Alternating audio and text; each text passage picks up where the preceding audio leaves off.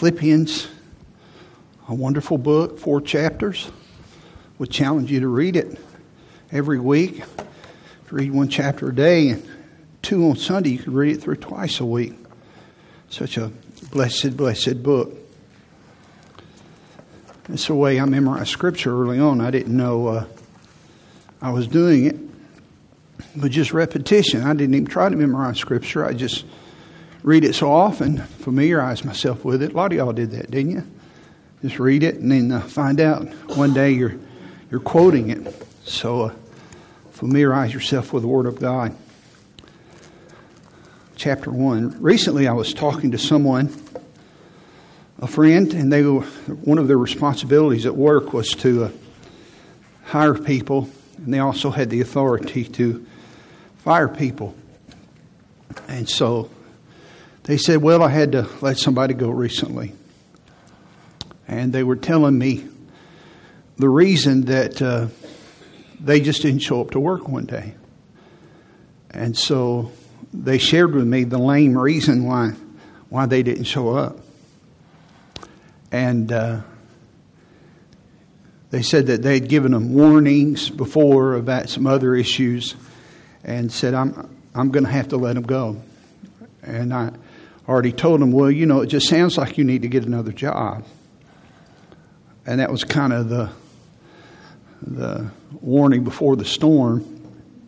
So the storm is going to hit early this week. But I was thinking about that this week as I dug into this text a little more. And I wondered if there's anybody in your life, or thought about my own life, that has fired me from having influence in their life. They just said, I'm letting you go. You're not going to speak into my life because you really don't live up to what you believe. You're not who you say you are. And I've watched some things. After all, we may not have the authority to fire other people, but we fire brands. You order something on Amazon, and they have these little, on the far right, percentages that people, how effective they are. And if you're disappointed, you can tell people about it, and you can say, I'm never going to order from them again. You go to a store or business, and they don't fulfill as you think they ought to. You kind of fire them, and you tell other people too. I won't ever go back there. And you just tell them. But the problem, the comparison falls apart there. Because when they fire us, the stakes are higher. Because we represent Jesus. They don't just fire us, they fire Jesus. And they fire our church. That's why I laugh about it some with you, but I'm serious too, that I'm real careful about just in a general sense passing out things that reference our church. Have bumper stickers Sunday and pass out bumper stickers to all of our people. I don't know about that. I preached this morning about anger and people angry when you drive and get on 565 and people come visit us at Friendship Baptist Church. I don't know if I want that. Now, 99% is real good, but that 1% does paints and stains the others, and they fire us. The stakes are higher. We fail to maintain the standard of what God requires. It hinders our influence. This big idea that I've kind of given for this passage, it's right there in the passage, is that our daily lives should reflect Christ. But the question is, how do we do this? And he gives here 3 behaviors that are key to doing that, to impacting your culture. It's a culture that's anti-Christ. That's the way Philippians was. It was, or Philippi, it was a Roman colony. They were strangers and pilgrims there. And so they struggled sometimes. Paul was beaten there. He's in prison in Rome as he writes this. So he's suffering. Look at verse 27. Let's read some verses here. Only let your conversation, the way you live, Be as it becometh the gospel of Christ. Behave yourself that is suitable to the gospel of Christ, that it represents Jesus and His message. That whether I come and see you or else be absent, I may hear of your affairs. And here's the first behavior that represents Jesus well and makes an impact. That you stand fast. We talked about that. That you're fixed, that you're steady. You don't waffle. Stand fast. In one spirit with one mind, striving together for the faith of the gospel. That's the second behavior. Laboring together. Not just laboring in the church, but striving together. And he says they're one spirit, one mind, striving together. The unity of God's people as we're striving together to get the gospel out. This is not a one-pony show. We all work together. You may lead somebody to the Lord, but there were many others before you that influenced them. And the people that you're influencing, you may not have the privilege to lead them. Somebody else may lead them to Christ. Well, the judgment seat's going to sort all that out. That's why it's probably not healthy for us to keep score on those things. Stand fast, labor together. The third behavior is where we're going to land tonight, is to suffer well. He talks here, we opened this last week, to suffer well. He talks about suffering. And you're going to suffer anyway, but he says you need to suffer well. In verse 28, he talks about adversaries. Let's just read it here. Look at it. Nothing terrified by your adversaries, which is to them an evident token of perdition, but to you of salvation and that of God. Verse 29, he uses the word suffer. For unto you it is given in the behalf of Christ, not only to believe on Him, but also to suffer for His sake. And then in verse 30, he talks about conflict, having the same conflict which you saw in me and now here to be in me. So he says, suffer well. You're going to have adversaries. You're going to suffer. You're going to have conflicts. Now, under this idea of suffering well, he gives us 4 encouragements that are the 4 keys to our suffering well.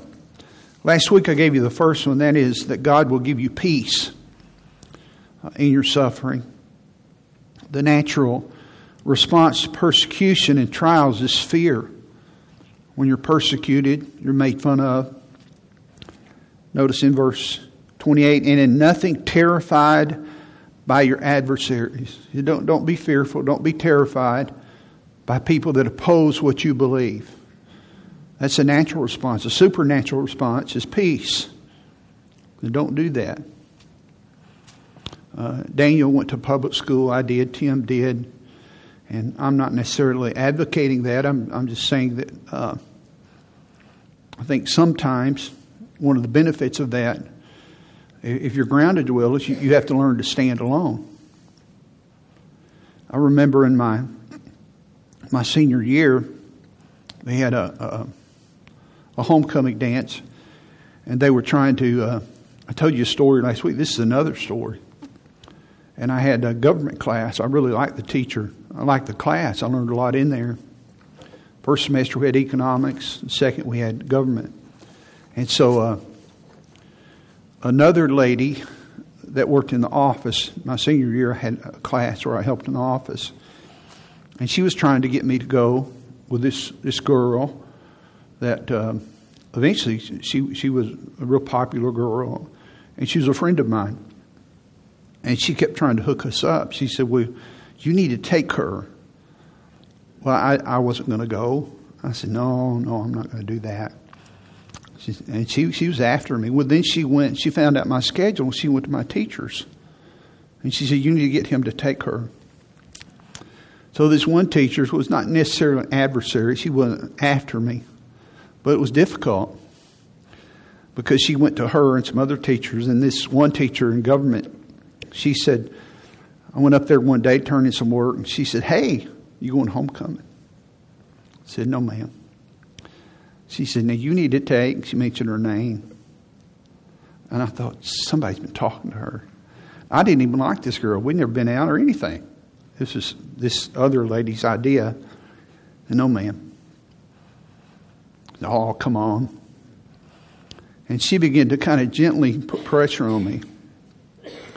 Then one day in class, she, in front of the whole class, she mentioned it in front of everybody. Now, with young people, peer pressure, and one step higher than peer pressure is peer dependence. Peer pressure can be a good thing if it's in a healthy climate. But peer dependence is another thing. That's why kids mess up, is they're dependent on their peers. But boy, peer dependence, and they're not just young people, adults struggle with that, but it's a part of a rite that teenagers go through. And boy, if you know me well, my face turns red. And it's just always been true. And so when she said that, I blushed. And I thought, oh, man. So I had to work up some courage, and nothing terrified by your teacher. That's what the Bible says. And after the class, I thought, this has got to stop. I don't want her embarrassing me anymore. So I worked up some courage. I didn't know the Bible verse, but I said, Mrs. So-and-so, I said, I appreciate you caring about me and trying to get me to go to this, but I'm not going to go. I don't believe God wants me to go. And then she said, oh. And then she didn't say anything. Nothing else. That took care of it. And one of the reasons I hesitated is I didn't want to come across as a Pharisee or a do-gooder. But I knew that, this has got to stop, And the way you overcome that, this is not the message, but is you serve people. You help people. You love people. But sometimes even then it can be misread. So what happens when even though you have the supernatural response that God gives you a peace, God gives you peace in time of persecution or in time of suffering? Because the theme here is suffering, adversity, persecution. God gives you this peace. Isn't it a blessing to see people when they're dying or they have some other need in their life, they just have the peace of God? Well, here's another encouragement in the passage. Notice in verse 28, this second part. He says, which is to them an evident token of perdition, but to you of salvation and that of God. Now that when you read it, it sounds just a little clunky, not because the Bible's clunky, but we don't talk that way. I mean, now, Brother Tim talks about evident tokens and things like that. But we don't use words like that. Now, we use words. We talk about evidence, and it's evident. But we don't put some of these things together. So what does it mean? Well, let me give you the idea, and then we're going to go through and reinforce it here. God not only gives us peace in our suffering, but God gives us superior perspective. He gives us a perspective that lost people don't have in our suffering and in persecution and trials. Now, whenever your perspective is limited, your frame of reference is incomplete, and your conclusions are going to be wrong. I want to say that again because I don't want that to just slip by. Whenever your perspective is limited, your frame of reference is wrong and incomplete, and your conclusions are not going to be correct. I remember having conversations with Paula early on in our marriage, and later when we got into the ministry, I said we have to get all of the information. Get all of the information. Sometimes we'll get calls, oh, did you hear so-and-so, this has happened, they're at the hospital. He said, well, I know what you do. You get going on the prayer chain. No, I don't do that. I validate it. I verify it. Because what if, usually the first wave is not, it's like the fog of war. And I want to validate it. And sometimes it's exactly the way I got it. But many times, and if it's just 50% of the time, you don't want to put the guy in the back of the ambulance when he walked in on his own accord. And it's not that bad. Perspective's everything. And you got people coming out of work, dropping off, I got to go to the hospital, and they walk in and he's like, hey, how y'all doing?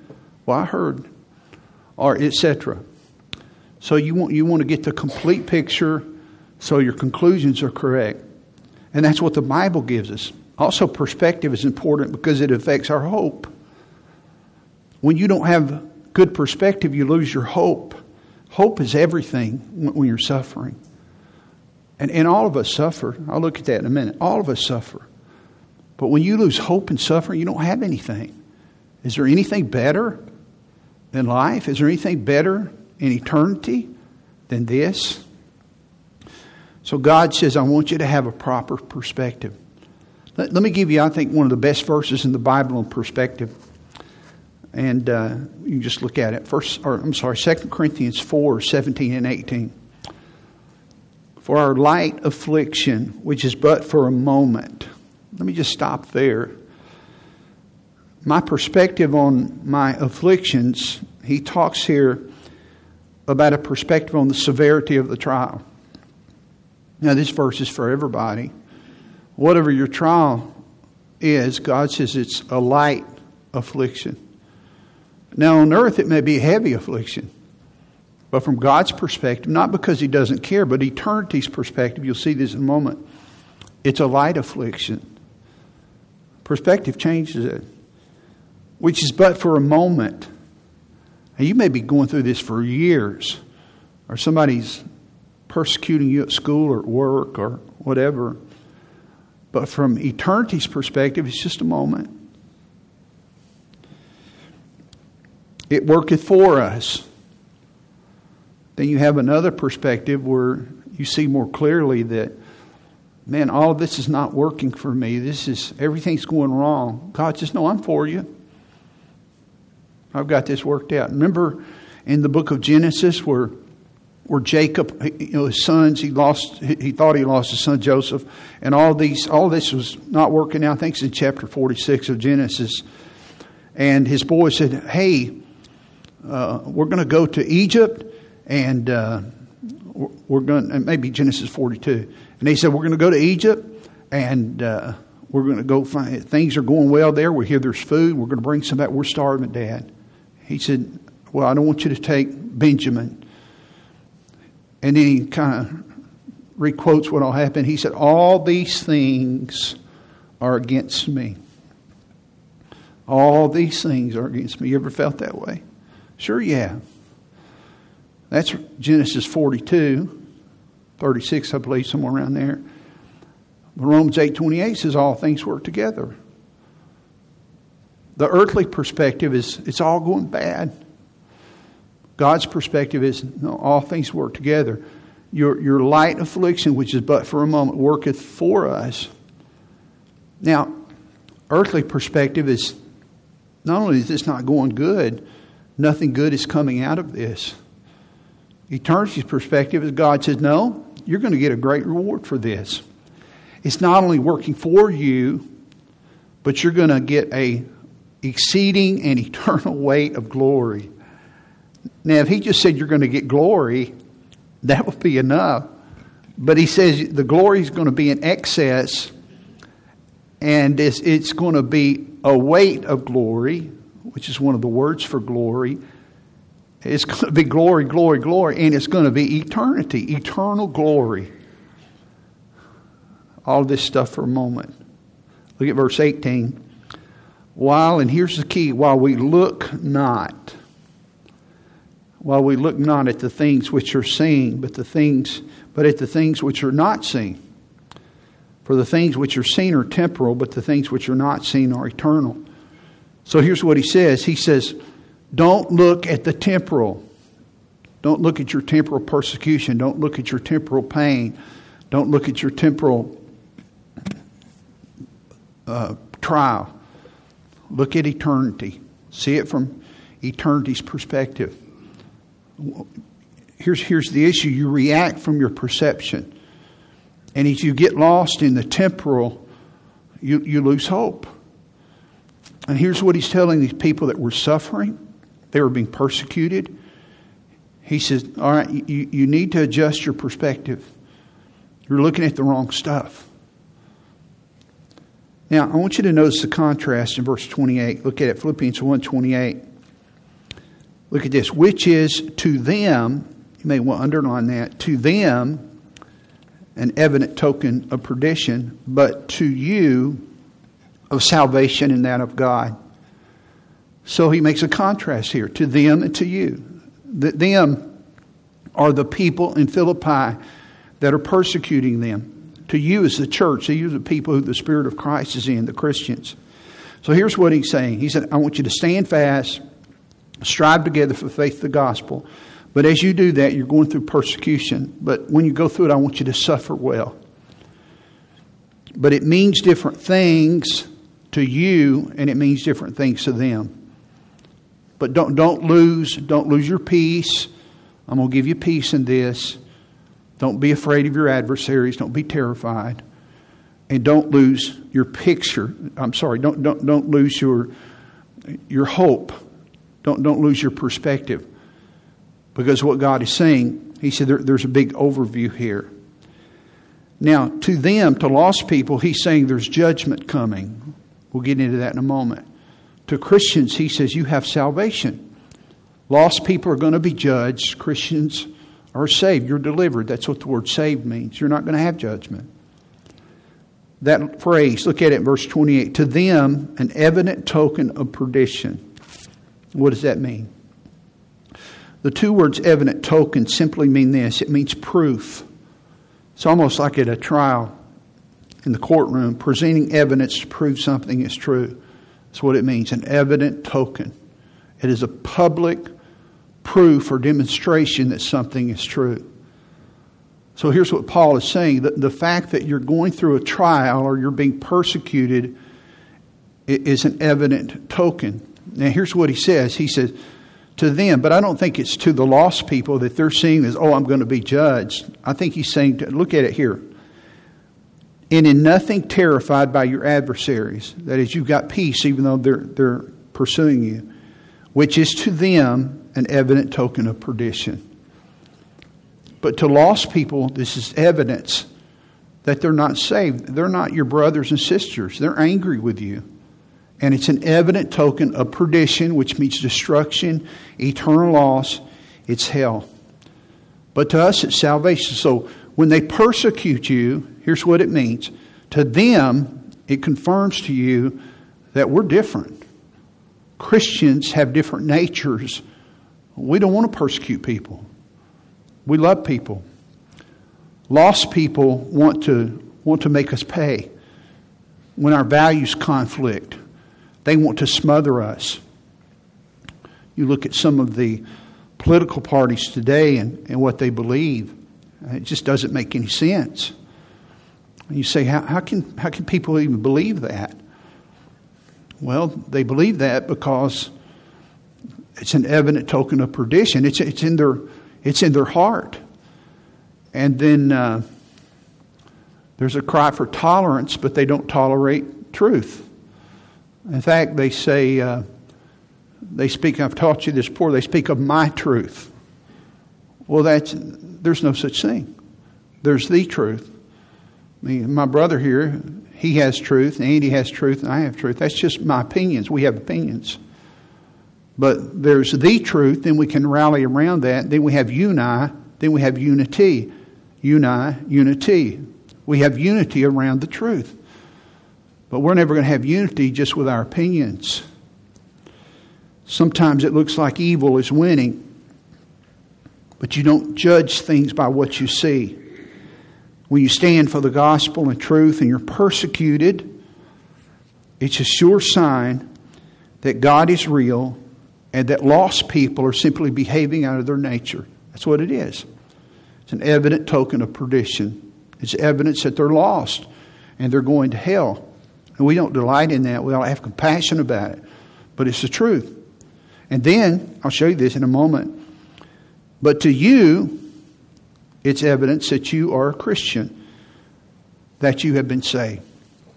Now, it's impossible for a Christian to rejoice in persecution or in trials in the world not notice. They're going to pay attention.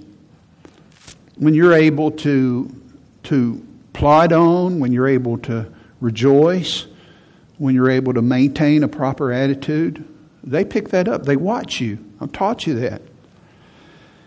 Now, look at this verse. I want to show you this. 2 Thessalonians chapter 1 and verse 4. Watch this. so that we ourselves, he's writing to Thessalonians, so that we ourselves glory in you and the churches of God. Now, what's he bragging on them for here? For your patience and faith and all your persecutions and tribulations that you endure. You guys are sterling with this. You have endured in all of your tribulations, which is a manifest token of the righteous judgment of God. Well, wait, Paul. You're talking to them. You're bragging on them because they've endured persecutions and tribulations. But that's a manifest token of the righteous judgment of God. Yes. Because they're simply lost people that persecute. They're just doing that out of their old nature. And it's just evidence that they're lost and that God is going to judge them for this behavior, which is a manifest token of the righteous judgment of God, that ye may be counted worthy of the kingdom of God, for which ye also suffer. Seeing it is a righteous thing with God to recompense tribulation to them that trouble you. So God's not slow in punishing injustice. There's going to come a day when mercy is over, when the invitation to be saved is over. And we'll just deal with the white-hot justice of God. There was a day when the door to the ark was shut. And if you read in the book of Genesis, in chapter 7, the Bible says that God shut the door. Noah didn't shut the door. God shut the door. Nobody else was getting in. Noah preached for over 100 years for people to believe and to repent. Nobody did. 8 people were saved. He and Mrs. Noah and their children and those that their kids married. And that was it. Nobody else got saved. I want to ask you a question. Was he faithful? Yeah. Well, Brother Rick, I'm just not seeing a lot of people saved. Well, maybe you're plowing in fields like Noah did. Noah was faithful. Somebody said one time, when the ark was lifted up by the waters, Noah didn't paint on the outside of the ark, "Smile, God loves you."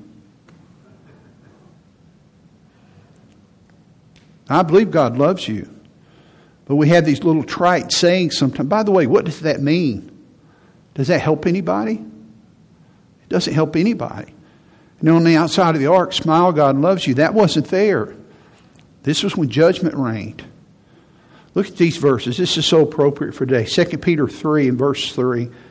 Knowing this first, that there shall come in the last days scoffers, walking after their own lusts, and saying, "Where is a promise of his coming?" Where's Jesus? Y'all talk about he's coming again. Where is he? For since the fathers fell asleep, all things continue as they were from the beginning of the creation. Things just going on the way they were. Then move down to verse 8, 2 Peter 3:8. But beloved, be not ignorant. Peter says, don't be ignorant of this one thing. And here he gives perspective. One day with the Lord is as 1,000 years, and 1,000 years is one day. The Lord is not slack. That means tardy or late or slow. The Lord is not slack concerning his promise, as some men count slackness, but he's long-suffering. He's patient to usward, not willing that any should perish, but that all should come to repentance. You know what the next verses deal with? Judgment. But the day of the Lord will come as a thief in the night, in the which the heavens shall pass away with a great noise, and the elements shall melt with fervent heat. The earth also and the works that are therein shall be burned up. Seeing then that all these things shall be dissolved as the earth, what manner of persons ought ye to be in all holy conversation and godliness, looking for and hasting unto the coming of the day of God, wherein the heavens being on fire shall be dissolved, and the elements shall melt with fervent heat. I mean, one day you'll wish that you had stood fast and that you'd labored together and you'd endured the suffering, because these things are going to happen. So when I know these things, that judgment is coming, and I have an eternal perspective, that it gives me hope that all this stuff is going to be over in a while. All of the trial, all of the suffering, all of lost people not understanding. We want to win them. but we have different natures. 2 Thessalonians 1:7, and to you who are troubled, rest with us, when the Lord Jesus shall be revealed from heaven with his mighty angels. And this is Jesus, in flaming fire, taking vengeance on them that know not God, and that obey not the gospel of our Lord Jesus Christ, who shall be punished with everlasting destruction from the presence of the Lord and from the glory of his power. Notice that word, everlasting destruction. There are some people that don't believe that hell is forever. That's what the Bible teaches there and other places. It is everlasting destruction. You say, well, preacher, how can something burn and not be obliterated? How can a body burn and not be obliterated? Well, the bush that Noah saw in the desert, Moses, Richard Mills messed me up years ago, that Moses saw in the desert, that it burned, but it wasn't consumed. God can make a bush like that. There will be eternal death and hell, everlasting destruction, which is to them an evident token of perdition, but to you of salvation and that of God. Now, that's what it means for them. To me, it means that I'm a Christian. When I'm persecuted, Christians are persecuted. Are you being persecuted? If you're not, something's wrong. Hey, you don't need to go looking for it. If you're persecuted all the time, something's wrong with you.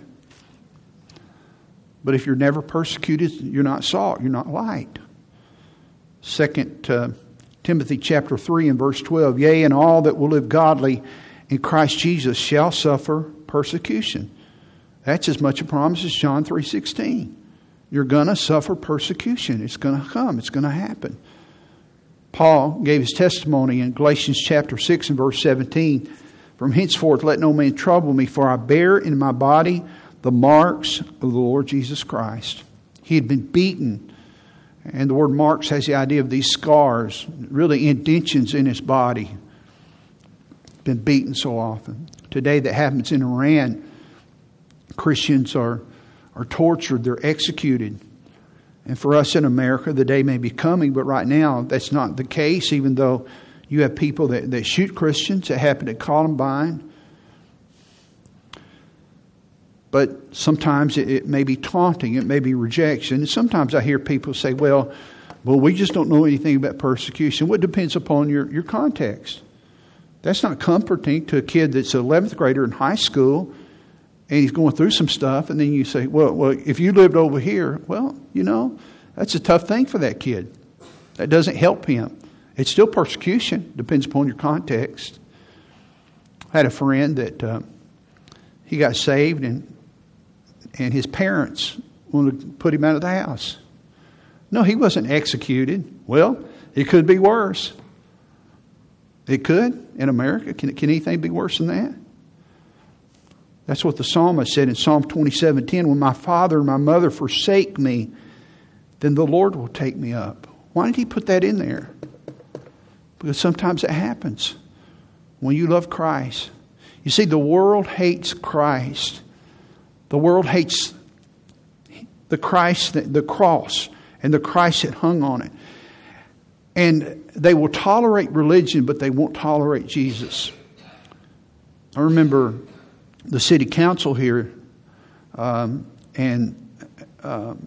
for a long time they allowed you to pray before football games here. And they'd asked me to do that times years and years ago. And then they said, well, you can't do that anymore. Well, then they sent the memo out, and they'd asked me to pray before a couple of graduations and so forth. So the Board of Education said, well, you can't pray in Jesus' name. And I got the memo. Now, I could have prayed in Muhammad's name. His name wasn't on there. I could have prayed in any religious leader's name. The only name that was on there was Jesus. I couldn't pray in Jesus' name. My mom, I didn't tell her to do this, but she was in the front office. So she went to the people that had asked me. And she says, do you want Rick to do this? And he says, yeah, we really want him to do it because we were friends. She said, well, I may as well tell you, if you ask him to do it, he's going to use Jesus' name. He doesn't want to get you in trouble, and he's not going to make a show. But if you ask him to do this, this is what's going on. I'm just telling you up front. The world hates Jesus. They don't hate religion. At your company, they may ask you to pray or sanctify something with kind of a general blessing. But if you, like the song I played tonight, Jesus, keep me near the cross. They hate Christ. They hate authority. They hate the Bible. Your standards will define you. Everybody has standards. Everybody has standards. They will define you. What you will and what you won't do. Where you will go, where you won't go. They define you, for good or bad. The name of Jesus invites scorn. When you wear that name, people are going to react to it. And you're going to be persecuted. That's why I say if you're not being persecuted, something is wrong. John chapter 3, verse 19, this is a condemnation that light has come to the world. But men love darkness rather than light because their deeds were evil. For everyone that doeth evil hateth, look at this, they hate the light. It's not that they just don't tolerate it or they disagree with the light. They hate the light.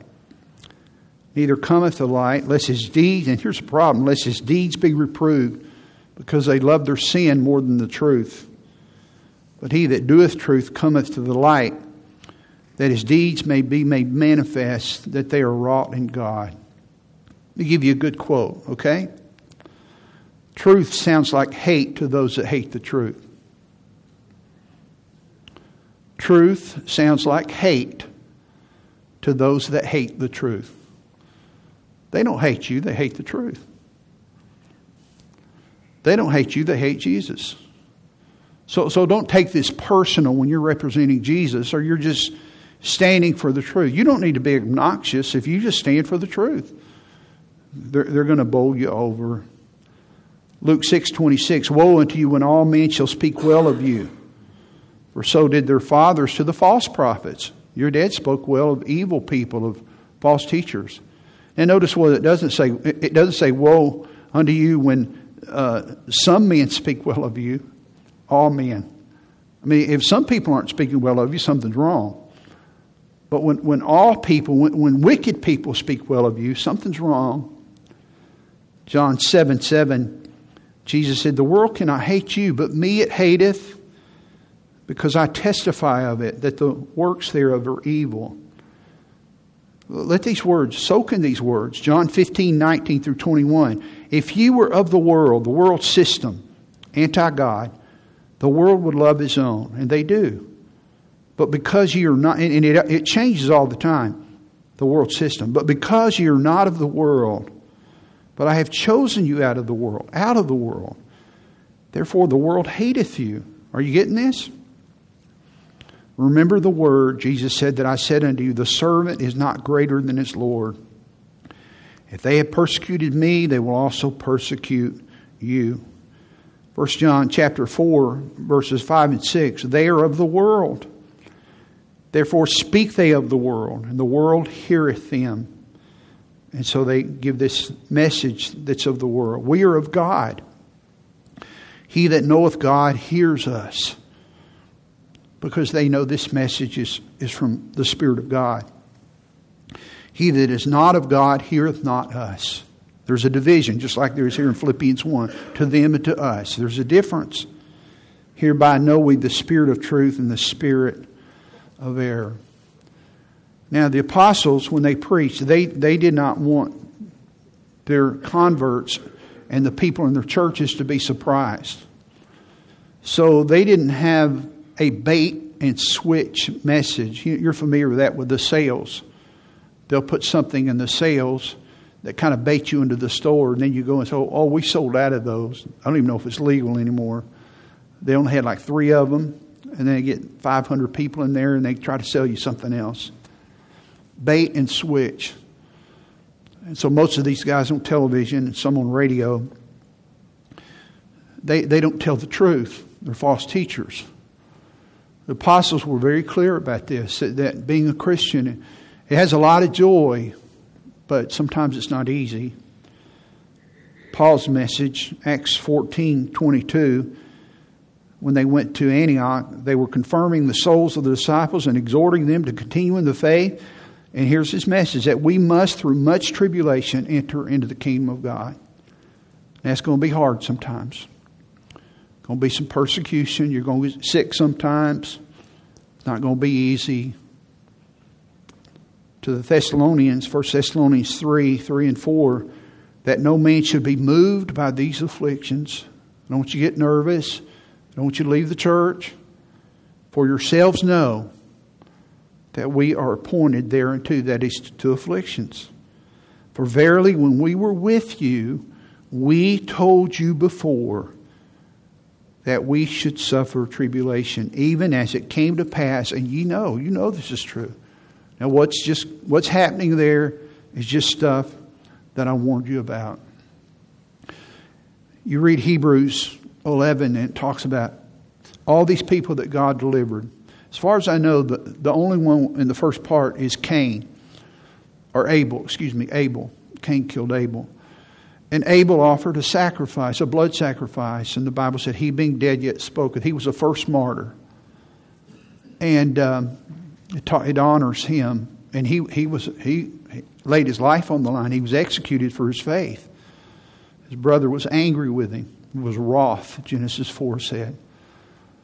Full of wrath. And then it goes on. It talks about Noah and Abraham and different heroes, Rahab. And these great people, that they were in some adversity, but God delivered them. He delivered them from these things. And I'm so glad the Holy Spirit did this. But at the end of the chapter, here's what he says in Hebrews 11:36. After he talks about all these deliverances, these two words, and others. He says, and others. Well, who were these others? Who were these others? People that had trial of cruel mockings and scourgings. Yea, moreover, of bonds and imprisonment. They were in bondage, captive. They were stoned. They were executed. They were sawn asunder. Most people believe that was Isaiah or Hezekiah. They were literally put, what they did, they would hew out a tree and just leave the outside of the trunk and put them in there. And they would take a saw and they cut them in half. They were sawn asunder. They were tempted. They were slain with the sword. James, John the Baptist. They wandered about, and even Paul, they wandered about in sheepskins and goatskins. They'd stolen their clothes. They were destitute. They didn't have money. This is not health, wealth, gospel. Afflicted. They were tormented. Notice what the Spirit of God says, of whom the world was not worthy. They wandered in deserts and mountains and dens and caves of the earth. This is profound. Don't you see, the whole Bible is important. Don't you get discouraged. You say, well, Brother Rick, I'm doing right. Well, so were they. Sometimes when you do right, it doesn't mean that you're going to get $1 million. You may do right and God will give you some cornbread and some beans. We came to this church and we did right, and it was tough. It was tough sledding. You just do right. You leave all that stuff with God. You get a perspective. It's evidence. It's evidence that you're doing right. That's what he's saying. Leave the score with God. Give me about 3 minutes. I'm almost finished. Perspective. Perspective helps you to know the end so I can have joy. Matthew 5:10. Blessed are they which are persecuted, and here it is, for righteousness' sake. Not because you were stupid. Not because you were proud and you wanted people to know who you were. But you did this for Christ's sake. For theirs is the kingdom of heaven. Blessed are ye when men shall revile you. Remember I talked about this in 1 Peter. They reviled Jesus. Well, now they're treating you like Jesus.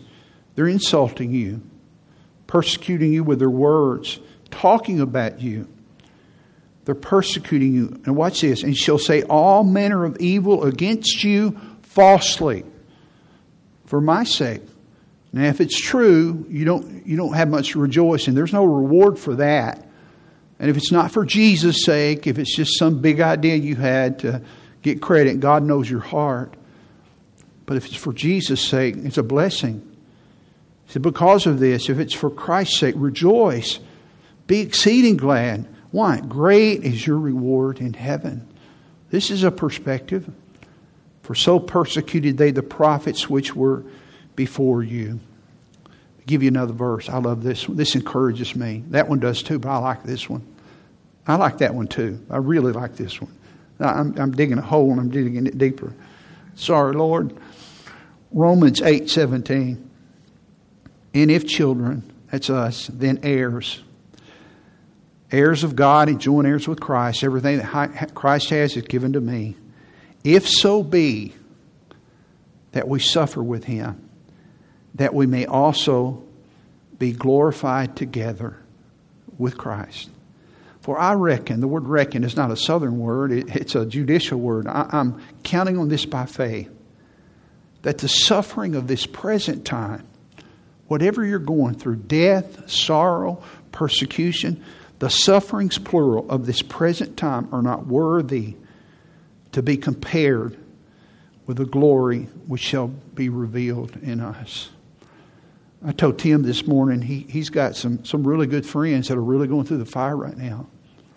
And just suffering. And I know some of them. And I care about them. And you can't help them, can you, Tim? We can pray. And that's a huge amount. But we want to fix it. I'm a fix-it guy. I want to fix it. And I want to do more. But we can't. The sufferings of this present time are not worthy to be compared with the glory that shall be revealed in us. Look at one more line here, verse 28. Philippians 1:28. Which is to them an evident token of perdition, but to you of salvation, and don't miss this, and that of God. God is orchestrating all this. He not only gives you salvation, but He's watching all of this. He's keeping the score. He knows what you're putting up with. He knows your pressures. He knows. Isaiah 12:2. Behold, God is my salvation. I will trust and not be afraid. For the Lord Jehovah is my strength, my song, and has become my salvation. I can trust, I can sing, and I can rest. I can rest. One of the things that will help you to suffer well, which helps people not fire you from your influence. They don't want a religion, I'll call it that. That is not strong enough to help you suffer well. But here's what's going to help you suffer well is when you have a superior perspective, and God has given it to us.